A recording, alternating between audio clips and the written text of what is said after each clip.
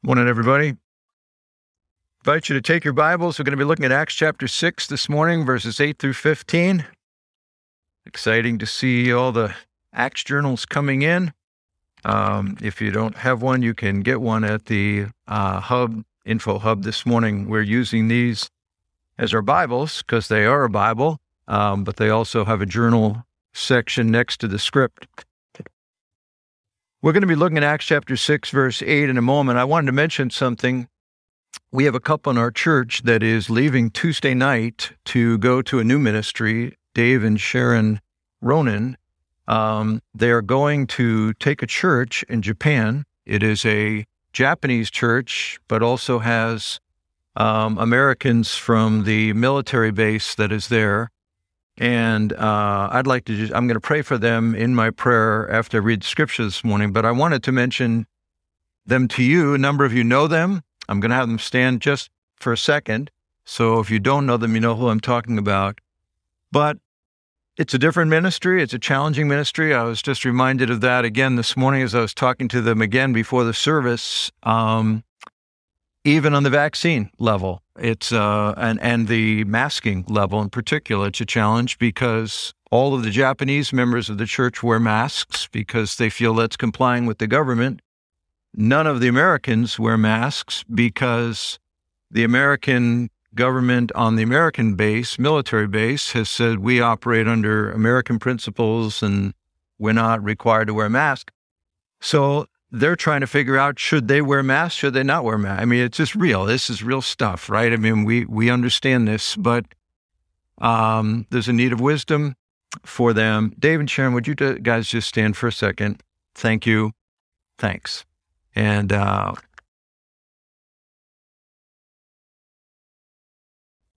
do want to pray for you guys after I've read the scripture. We're going to read Acts chapter 6, verse 8 through 15. I'm going to ask you to read along silently as I read our text for our sermon this morning. And Stephen, full of grace and power, was doing great wonders and signs among the people.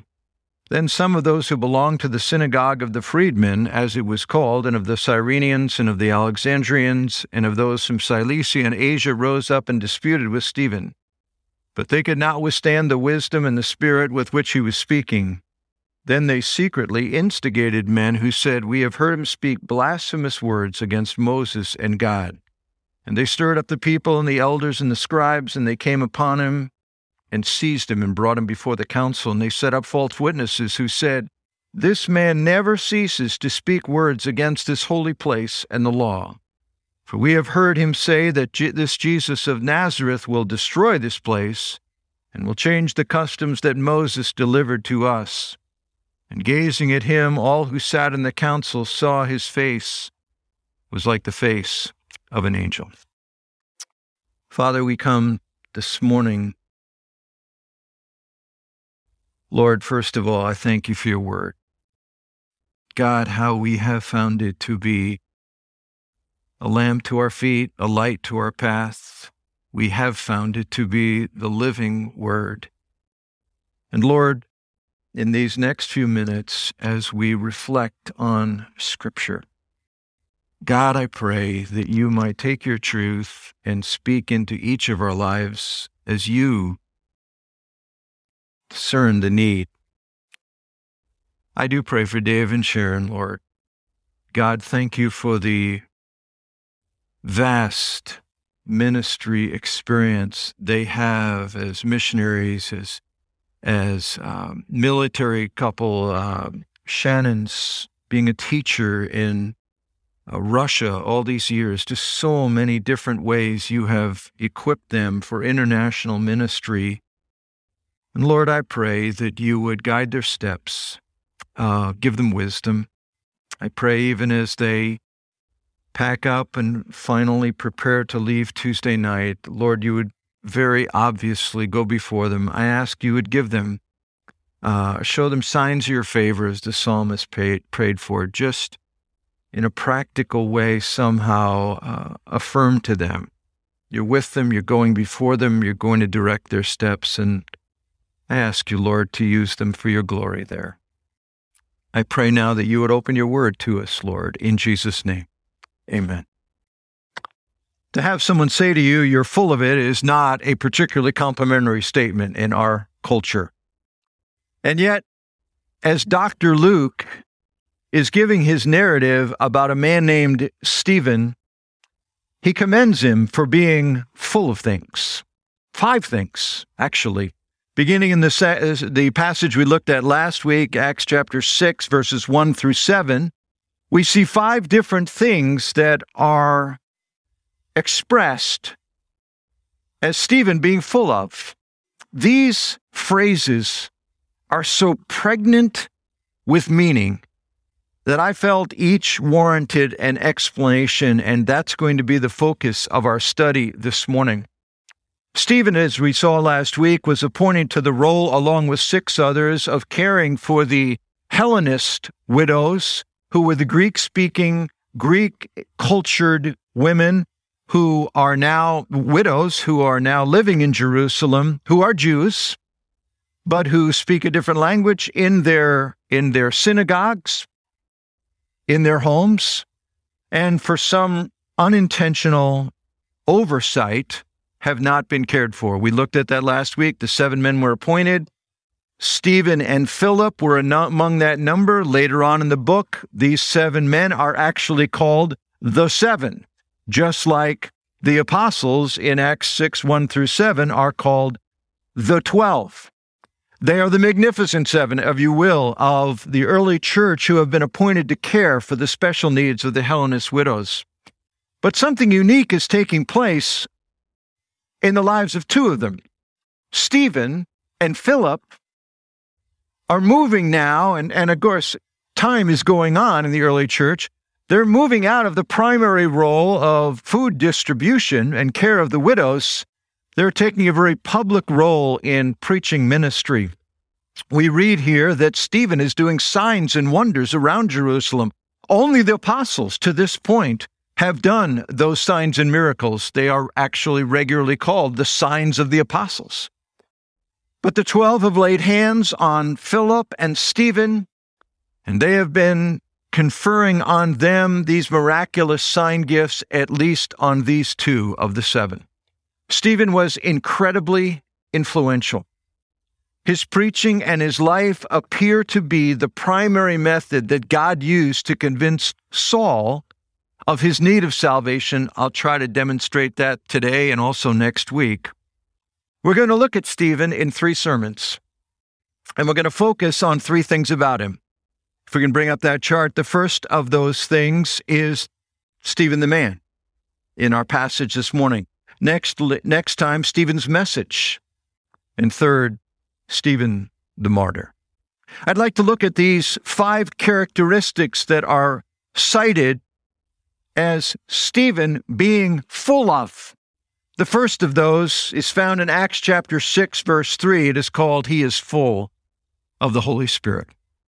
Now, this is the one that is most prominently identified with Stephen. 3 different times he is described in verse 3 of chapter 6, in verse 5 of chapter 6, and in verse 55 of chapter 7. It says, Stephen is full or filled with the Holy Spirit. This is the foundational reality describing Stephen that really empowers all the others. All these other 4 things are but outgrowths of that characteristic that he is a man that walks by the filling of the Spirit. I want to take a little time on this, and honestly, I'm going to take more time on this first one because I believe it is foundational for the others than I will the other 4. And go to a parallel passage in Ephesians chapter 5, where we're given a sense of what does it mean to be filled by the Spirit. And in Ephesians 5:18, the Apostle Paul says it this way, "Do not get drunk on wine, which leads to debauchery. Instead, be filled with the Spirit." Now here, he's contrasting these experiences. It seems a very odd comparison, except when we realize, first of all, there are some tremendous similarities.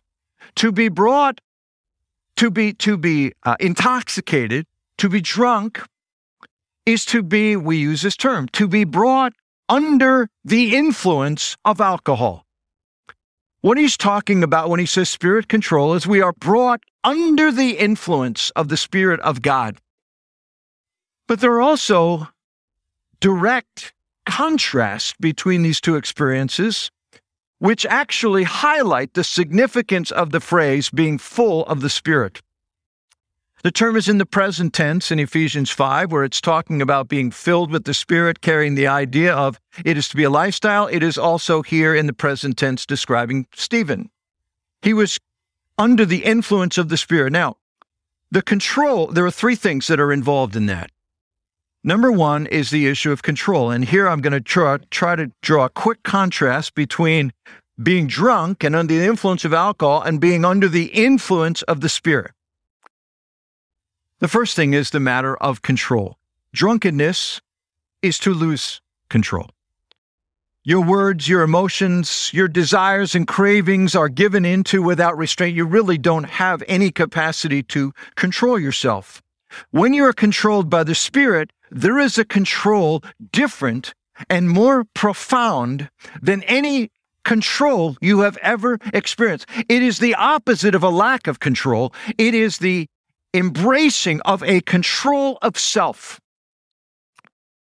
There is a self-control that impacts your words, your emotions, your responses, your actions, the sarx or the flesh, which is basically our internal immaterial parts bent towards self, begins to lessen in influence as the Spirit of God begins to bring one's expression of self-orientation, self-absorption, selfishness, self-centeredness, as it begins to bring that under control, and the Spirit of God begins to create an empowered life that is lived more centered on others. That doesn't mean that you don't still struggle even with spirit control. It doesn't mean you don't still have a splitting headache when you're up night after night with a little one. It doesn't mean you will feel euphorically happy when there's conflict at your workplace or conflict in your family. It doesn't mean you will not feel pain when your loved one is suffering from disease or you're feeling the limitations of age. But here's what it does mean. It does mean that you are given a strength to trust, a power to persevere and not respond with hateful words or violent behaviors or self-destructive actions. It gives the power of a joyous, peace-laden trust in the midst of adversity and stress, a power to not be driven by fear, a power to love, to give, to protect others. The filling of the Spirit gives a supernatural measure of self-control over the self-life. Romans 7 pictures the influence of the Spirit in people's life in a remarkable way in the contrast of Romans 7 and Romans 8. In Romans chapter 7, Paul is talking all the time in that passage. He says things like this: what I want to do, I don't do. What I hate, I do. In Romans chapter 7, the Spirit of God is never mentioned, even though I believe Romans 7 is talking about Paul after his experience in Romans 6 of become a believer. He says, in my strength, this is how I live. There isn't the control. I don't have the capacity myself. However, in Romans chapter 8, there's an entirely different picture. In Romans chapter 8, 18 times the Spirit of God is mentioned, and Paul culminates all the things he said in Romans chapter 8 when he says, we're more than conquerors through him that loved us. He talks in that passage about the life that he's experienced through Christ, a life of life and peace. He describes the first thing that is brought into our lives as we live under the Spirit's influence is control, the opposite of the control of drunkenness. Secondly, there is a clarity. Being drunk does not bring clarity. It's not a stimulant enabling sharper senses and heightened awareness. It's a depressant. It dulls your vision. One of the sobriety checks is to check your ability to focus, because if you're drunk, you can't really focus. Alcohol knocks out reality. It is actually a way for some of avoiding reality. It loses clarity, and if life is hard, some people, I don't want to have my limitations. I don't want to think about, life is so hard. I'm just gonna drink my way out of it tonight. It's a way of avoiding reality. The Spirit of God's influence is the opposite. It brings clarity. It brings a true view of reality. When the Spirit controls you, you're able to see with true perspective. It enables you to see your circumstances in the light of what is true, to see them with the lens of a big God, a good God, a God of mercy, powerful, present, sovereign, who never fails, who is always with his children and has promised to give us all things toward the ultimate goal of changing us into the likeness of Jesus. When the Spirit is influencing, when we're under the influence of the Spirit, there's a clarity of life. We're going to see the manifestation of that in the life of Stephen.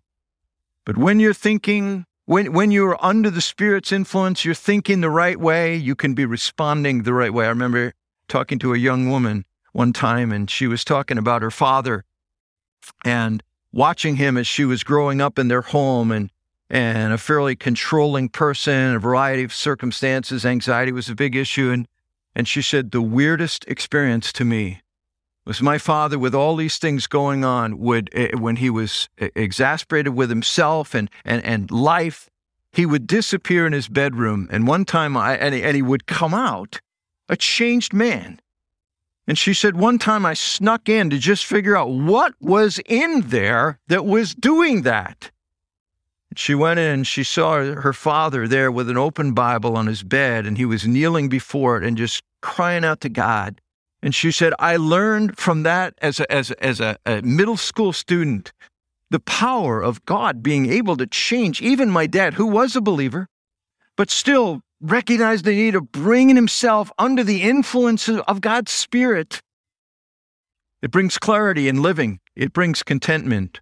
Alcohol is described in these ways as an escape for reality. You get hammered, you get tanked, you get wasted, you get plastered, you get wrecked, or your word du jour that you would use. It gives a temporary rush or relief from reality. But you awaken the next day the same person with the same issues facing you, and if one continues to get drunk as a way to avoid the pain and the struggles of life, it does not lead to a lifestyle of meaning or contentment. Paul tells us where it leads in this passage in Ephesians 5. He says, do not get drunk, because it leads to debauchery. The slide pictures that. The word debauchery is actually asotia. It's from two Greek words, know and saving. It's wasted. It's thrown away. It's squandered. It's used in Luke 15:43 of the prodigal son who, in the verb form, squandered his wealth. The contrast with life under the Spirit's influence, and this is not just, I'm not just saying that a person being a Christian experiences these realities. I'm saying that a person who is a Christian living under the influence of the Spirit finds that it is a life. As Romans 15 says this, the God of hope will fill you with all joy and peace by the power of the Holy Spirit. In Romans 14, the kingdom of God is not a matter of eating and drinking, but of righteousness, peace, and joy in the Holy Spirit. There is a contentedness. Stephen lived under the influence of the Spirit, present tense, continually. And the result in his life was he was an individual that found contentedness, that found control to his more base in lifestyle and orientations. He had clarity. This was the quality of the man that is continually referred to as a man full of the Spirit, under the influence of the Spirit. And it was foundational for all of these other elements. So we can want these others, but it starts here. Paul reminds us in Romans 7 and 8, we're not going to put these babies on, have power, grace, wisdom, and faith. They are the outgrowth of a life that is lived under God's Spirit. But let's look at those other things quickly. The second thing we find about Stephen, it's found in verse 3 of chapter 6, is that he was full of wisdom. Proverbs 9:10 says, the fear of the Lord is the beginning of the wisdom. Wisdom is simply living life as it is designed to be lived. It is seeing life with God's perspective. It is arranging your life with God's perspective. I want to process this. Stephen is said to be full of wisdom.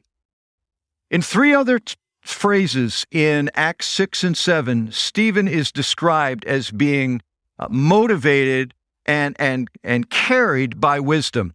This is important because of this. There are only 4 times that Dr. Luke uses the word wisdom in the book of Acts. All 4 of them are about Stephen. Stephen was exhibit A of living wisely. He spoke with wisdom. He lived with wisdom. He was filled. He lived on a lifestyle of wisdom. Now, here's the thing, and I've thought about this a lot. I thought, how did Stephen know? How did Luke know? Luke never met Stephen. Luke enters the scene years later, well after Stephen was dead. How does Luke know? Well, as I've mentioned many times, much of the book of Acts was given to Luke through the influence and through the messaging of the Apostle Paul. If you look at verse 9 of our section this morning, Acts chapter 6, here's what's going on. Then some of those who belonged to the synagogue of the freedmen, as it was called, and of the Cyrenians, and of the Alexandrians, and of those from Cilicia and Asia, rose up and disputed with Stephen. But they couldn't withstand the wisdom and the spirit with which he was speaking. The synagogue here and all of these churches, synagogues, and whether there was one and these were all people groups in them, or there were 4 different synagogues, some people there were 2 different synagogues, but basically these synagogues were unique in that they were Hellenist synagogues. These were all Greek individuals that were them. Now hang with me, because this is where I think it gets interesting. All of these congregations, or this one big congregation, has within it a group that is called those that are from Cilicia. Cilicia was the small province where Tarsus was, where Paul was from. Now, Paul, we know at this time, I've mentioned this often, is being trained by Gamaliel in Jerusalem, the leader, the most profound teaching, living rabbi at the time. Paul is living in Jerusalem. Where's he going? To synagogue. Highly likely, he's going to this synagogue. I'll show you why I say that in a moment as well. It's highly likely that Paul is, in his Saul time of life, is engaged in this. Stephen also may be going there because Stephen has a Greek background. We don't know that, but I think it's very likely Saul is going to this synagogue. The second reason I would say that is because years later, Saul is going to come to Jesus. He's then going to spend 3 years, we're told, out in the wilderness, just studying the Bible by himself, listening to the Spirit of God, being taught, and he then makes a visit to Jerusalem. When he comes to Jerusalem, he records it in Acts, but it's also recorded in Galatians chapter 1. He only saw 3 people. One, he saw Peter, and that was because Barnabas introduced him, because the apostles said, we don't trust this guy. Even though he's supposedly been a Christian for 3 years, we haven't seen him. He hasn't been around, and we don't trust him. He's the guy that murdered Christians. He was the greatest opposition. Peter ended up spending 15 days with the Apostle Paul. The second person he met was James, who was the leader of the Jerusalem church. The third person, and he only met with him once. The third group of people that he spent time with were the Hellenist Jews that lived in Jerusalem. We know that because they're the guys that he actually talked to. Now, he didn't see any of the Christians. He didn't see any of the other apostles. So how did he spend time with the Hellenist Jews? Likely, they're the people that are in his synagogue where he attended, where the Cilicia Greeks went. These are people, I believe, why did he even have conversation with these people? All of a sudden you read when he's there in Jerusalem and he's there only a couple of weeks, these Hellenist Jews are debating him and fighting. Well, why isn't it the religious leaders? They're the people he does life with.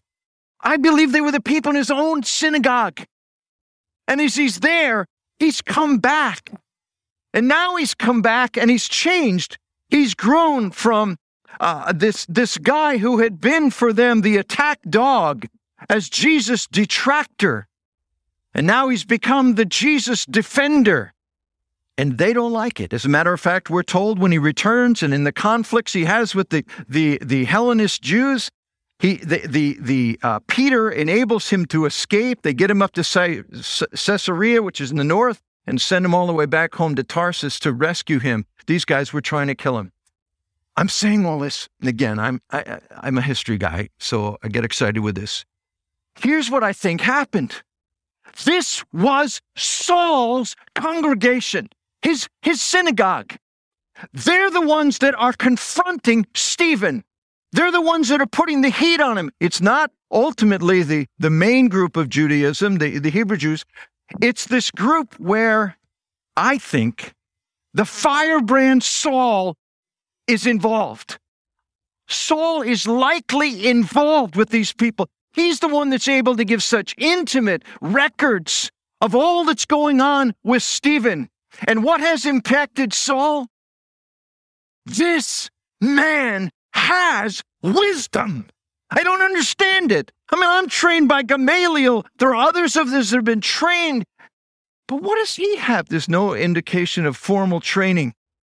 Stephen comes with a profound view of understanding of the scripture, of God, of life, so much so that those that are a part of the synagogue finally say, we can't stop this guy, so we're going to start having false witnesses raised up, and we're going to drag him before the Sanhedrin, because the Sanhedrin want to get rid of this Christian thing anyway. I believe this is part of what God is saying to Paul in Acts chapter 10, when he says to Paul, Acts chapter 9, and he blinds him on the road to Damascus where he's going to persecute the Christians. And Saul is blinded, and God says to him, Saul, why are you persecuting me? And then he says this, it's hard for you to kick against the goads. The goads were sticks with a metal point on the end that you would use with the oxen. And you would goad them along, say, don't go that way, and they'd want to turn away, and you want to go left, so you poke them on the right. Paul is, what are the goats? I think part of the goats is the life of Stephen, watching Stephen's characteristics live out. Because the next thing we read about Saul after this event is him on the road, fighting loudly, as persecuted, but ultimately then being in Acts chapter 9 on the road to Emmaus, on the road to Damascus. Third, I'll go faster, full of faith. Acts chapter 6, verse 5, it says Stephen was full of faith. To understand what Luke means by this phrase, we need to look at Stephen's sermon. Acts chapter 7, Stephen is presenting a picture of the sovereign plan of God through history. The religious leaders are questioning him about the law given through Moses, as if Jesus is trying to discredit their religion. And Stephen, and we'll look at this next week, Stephen's saying, no, God's at work. God was doing this, and he was forecasting this years later, and all this has been going forward, and it's all pointing to Jesus Christ as the fulfillment of it all. But he's presenting this panoramic history. God's in the move. God's on the move. God's on the move. God's on the move. Recording and outworking his redemptive story. To be full of faith for Stephen was to see history that way. That when you believe that history is his story, that God is working out his purposes and plan, you begin to look at life the way Stephen did. You look at life differently. You realize that you are in the story. You are just a bit player, but you are part of an eternal, God-led plan for his people. Romans 8 says all things work together for good, but you say, well, what's going on in my life? Is it good? It's horrible. Nobody would want this. Nobody would want the circumstances in my life. How is it good? Well, Romans 8, verse 29 and 30 tell us, because it is fulfilling the purpose of God in our lives. To conform us to the image of Jesus, it says, every part of Stephen's life, Stephen saw as working to shape him into the image of Jesus Christ. And if you belong to Christ, it's true of you. That what is going on at this moment in your life is what you would pray for if you knew everything that God does. And the more that you can embrace that, the more you're going to be able to accept with joy whatever God has allowed into your life and say, God, can it really be that you are at work in my life all the time? Stephen was full of faith. And he was bold. And he was fearless in the face of the people that could kill him because he knew God was at work. I heard years ago a man named Joseph Tson, T-S-O-N, speak, and Joseph Tson told the story of being in England, and while he was there, he was doing his doctoral work. He was from Romania, and when he was returning to Romania, where he knew he would be probably either put to death or certainly persecuted under the dictatorial leadership,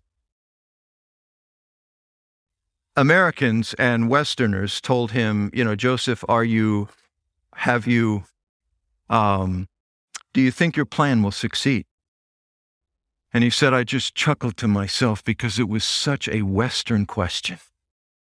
He said, I don't have a plan. My only plan is to obey God, and he's telling me to go back. I don't know what it's going to look like. But he said, I was prompted. So maybe I'm being ignorant and the Lord wants to give me more clarity. And so he asked the Lord, God, would you give me a specific passage of Scripture or something that just lets me know what you want me to do? And he said, almost verbally, God clearly led him to the portion of Scripture in the Gospels where it said this: I am sending you as sheep among wolves. And he said, my message from God was, Joseph, you're going as a helpless sheep into a pack of wolves. And he said, I went. He actually did get arrested. He did suffer torture and everything. It's an amazing story. Joseph Tson was full of faith. Joseph Tson believed there was a God who was at work, that could even send a weak, fearful lamb into the midst of wolves, because he knew that God was at work all the time, everywhere, at every moment. Stephen was full of faith. Fourth, Stephen was full of grace. Stephen had a personal understanding and experience with grace.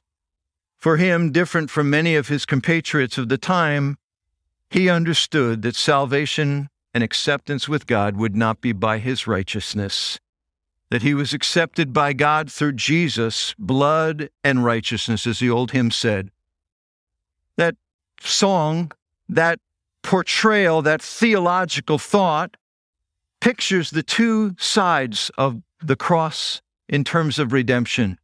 It pictures the side where our sin is laid on Christ and where Jesus becomes liable for our sins, as if he committed our sins. And through his shed blood, there is the offering of forgiveness. But there is also the other side of the cross, where Jesus' righteousness, the righteous life that he has lived, is laid to our account. And it is as if we become liable for his righteousness. And this man, Stephen, was full of grace. Grace, he understood grace. He experienced grace. He imbibed the glory of grace. And as a recipient of grace, he became an extender of grace. It always happens. The people that are really stunned with the glory of grace, the deeper we go and the farther we dip into the well of grace in our own lives and see our own sin and our own undeservedness, but the beauty of grace, you become more of an extender. You become more tolerant because you've seen yourself and you've seen the majesty of what it means that Jesus has laid his own righteousness at your account. And you are, as Ephesians 1 so beautifully says it, you are accepted in the beloved Son. It's why we're not surprised to hear the very last words that are spoken out of the mouth of Stephen upon the cross, when his last stones are striking him, breaking his bones, and eventually taking his life. Stephen cries out at the end of chapter 7, Lord, do not hold this sin against them. He who had experienced grace extended. This man was full of grace. The last thing, he's full of power. Acts chapter 6, verse 7, we see the power in his actions. He was entrusted by God to do signs and wonders. Only the 12 apostles, Stephen, Philip, and Barnabas, are given that honor in the book of Acts. They are reported as doing those miracles. And again, the term here, performing, it carries the idea he was regularly doing those kind of works. We'll talk more about what that means and what that means for today next week. There was power in his words. They could trip him up in his words. They could not trip him up in his words. They had to get false witnesses to make up exaggerated claims. There was power in his influence. In verse 15, he's changed. There's two incredible visuals here. Verse 15 says this in chapter 6. His face looked like an angel. I don't actually know what an angel looks like. I don't know how they knew. I'm guessing he had a radiance about him, something, but it certainly was stunning for all the boys as they were trying to find a reason to shut him up. But the second thing is described in verse 56. He said as he was there just before he prays for the people that are taking his life, he looks up and apparently only to him alone it was revealed. He said, I see heaven opened and the Son of Man standing at the right hand of God. That standing carried the idea that usually Jesus is pictured as sitting there. But the idea is he's actively looking and concerned about Stephen. There is a power that this man had. He's full of the Spirit. He's full of wisdom, full of grace, full of faith, full of power. If you want to be full of the things that Stephen was, I just have 3 simple suggestions. Number 1, meditate on the Scripture every morning. You know, there's a reason that in every generation of Christians, there's a whole bunch of new books and new materials and new guides that talk about how to have your daily time with God. Whether it is the Quiet Time Diary, whether it is morning by morning, daily devotions, daily bread, all the others we could give, it's not optional, it's essential, it's necessary. And I realize this, oh, well, man, I thought you were going to give us something insightful here. I mean, I already know I need to do that. Well, I know you need to do that, but let me just say this. If you had a friend that came to you and said, man, I've got a headache, I feel sick, I'm so exhausted, I feel weak, I don't know what's wrong with me. And you said, well, man, what's going on? I mean, have you caught anything? You've been to the doctor? No. I taking your temperature? Yeah, I don't have anything. Yeah. Well, what's happening? You got headaches. You're achy. You're tired. You feel lethargic. I mean, what's going on? I say, well, I don't know. It's really not anything different. Well, how's your diet? Well, I haven't really eaten in 3 days because I'm just so busy. Here's what you would say to your friend. You're an idiot. Of course you got a headache and everything else. You're trying to do your life and move forward. Anybody that's fasted 3 days, no, you better build into your life some space. You're going to be tired. You're going to be lethargic. You're probably going to have a headache. You're going to feel achy.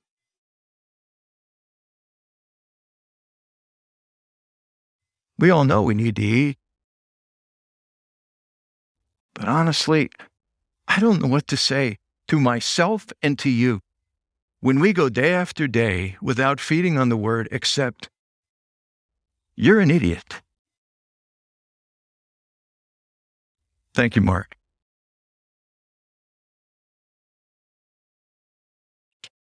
We need to be doing that.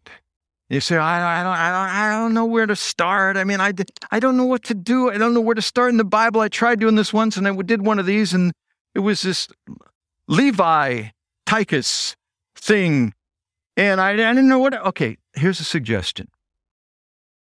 We have these Acts journals, right? We're encouraging people to use them. We're encouraging people during the week to read it and take notes. Next Sunday, God willing, we're going to be preaching Acts chapter 7. I want you to buy one of these journals. If you don't have the money, they're $5 at the thing. I'm never going to say this again. If you don't have $5, go out to the table and say, Pastor Mark is taking care of I'm not promising to buy it, but I'm promising to make sure you get it. Pastor Mark said I can get a journal this morning. Get a journal, and for the next 7 days, read Acts chapter 7, and start writing things that jump out at you. I guarantee they will. Start asking questions. What do you mean by that? What was he talking about there? Why does he keep using that over and over? Just meditate on the word. Just let it begin to speak into you. Just you. I'll tell you what will happen if you start approaching the scriptures that way. Here's what's going to happen. You're going to start having experience like this. Oh my goodness. The Apostle Paul never saw this.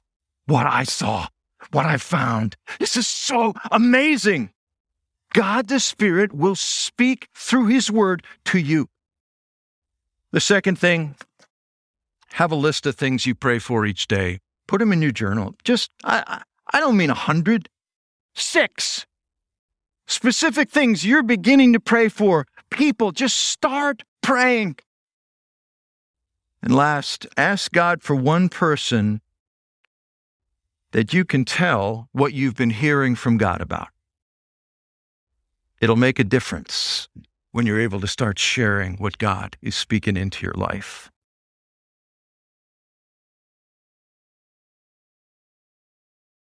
God wants us to be full of it, but the it is here in Acts 6.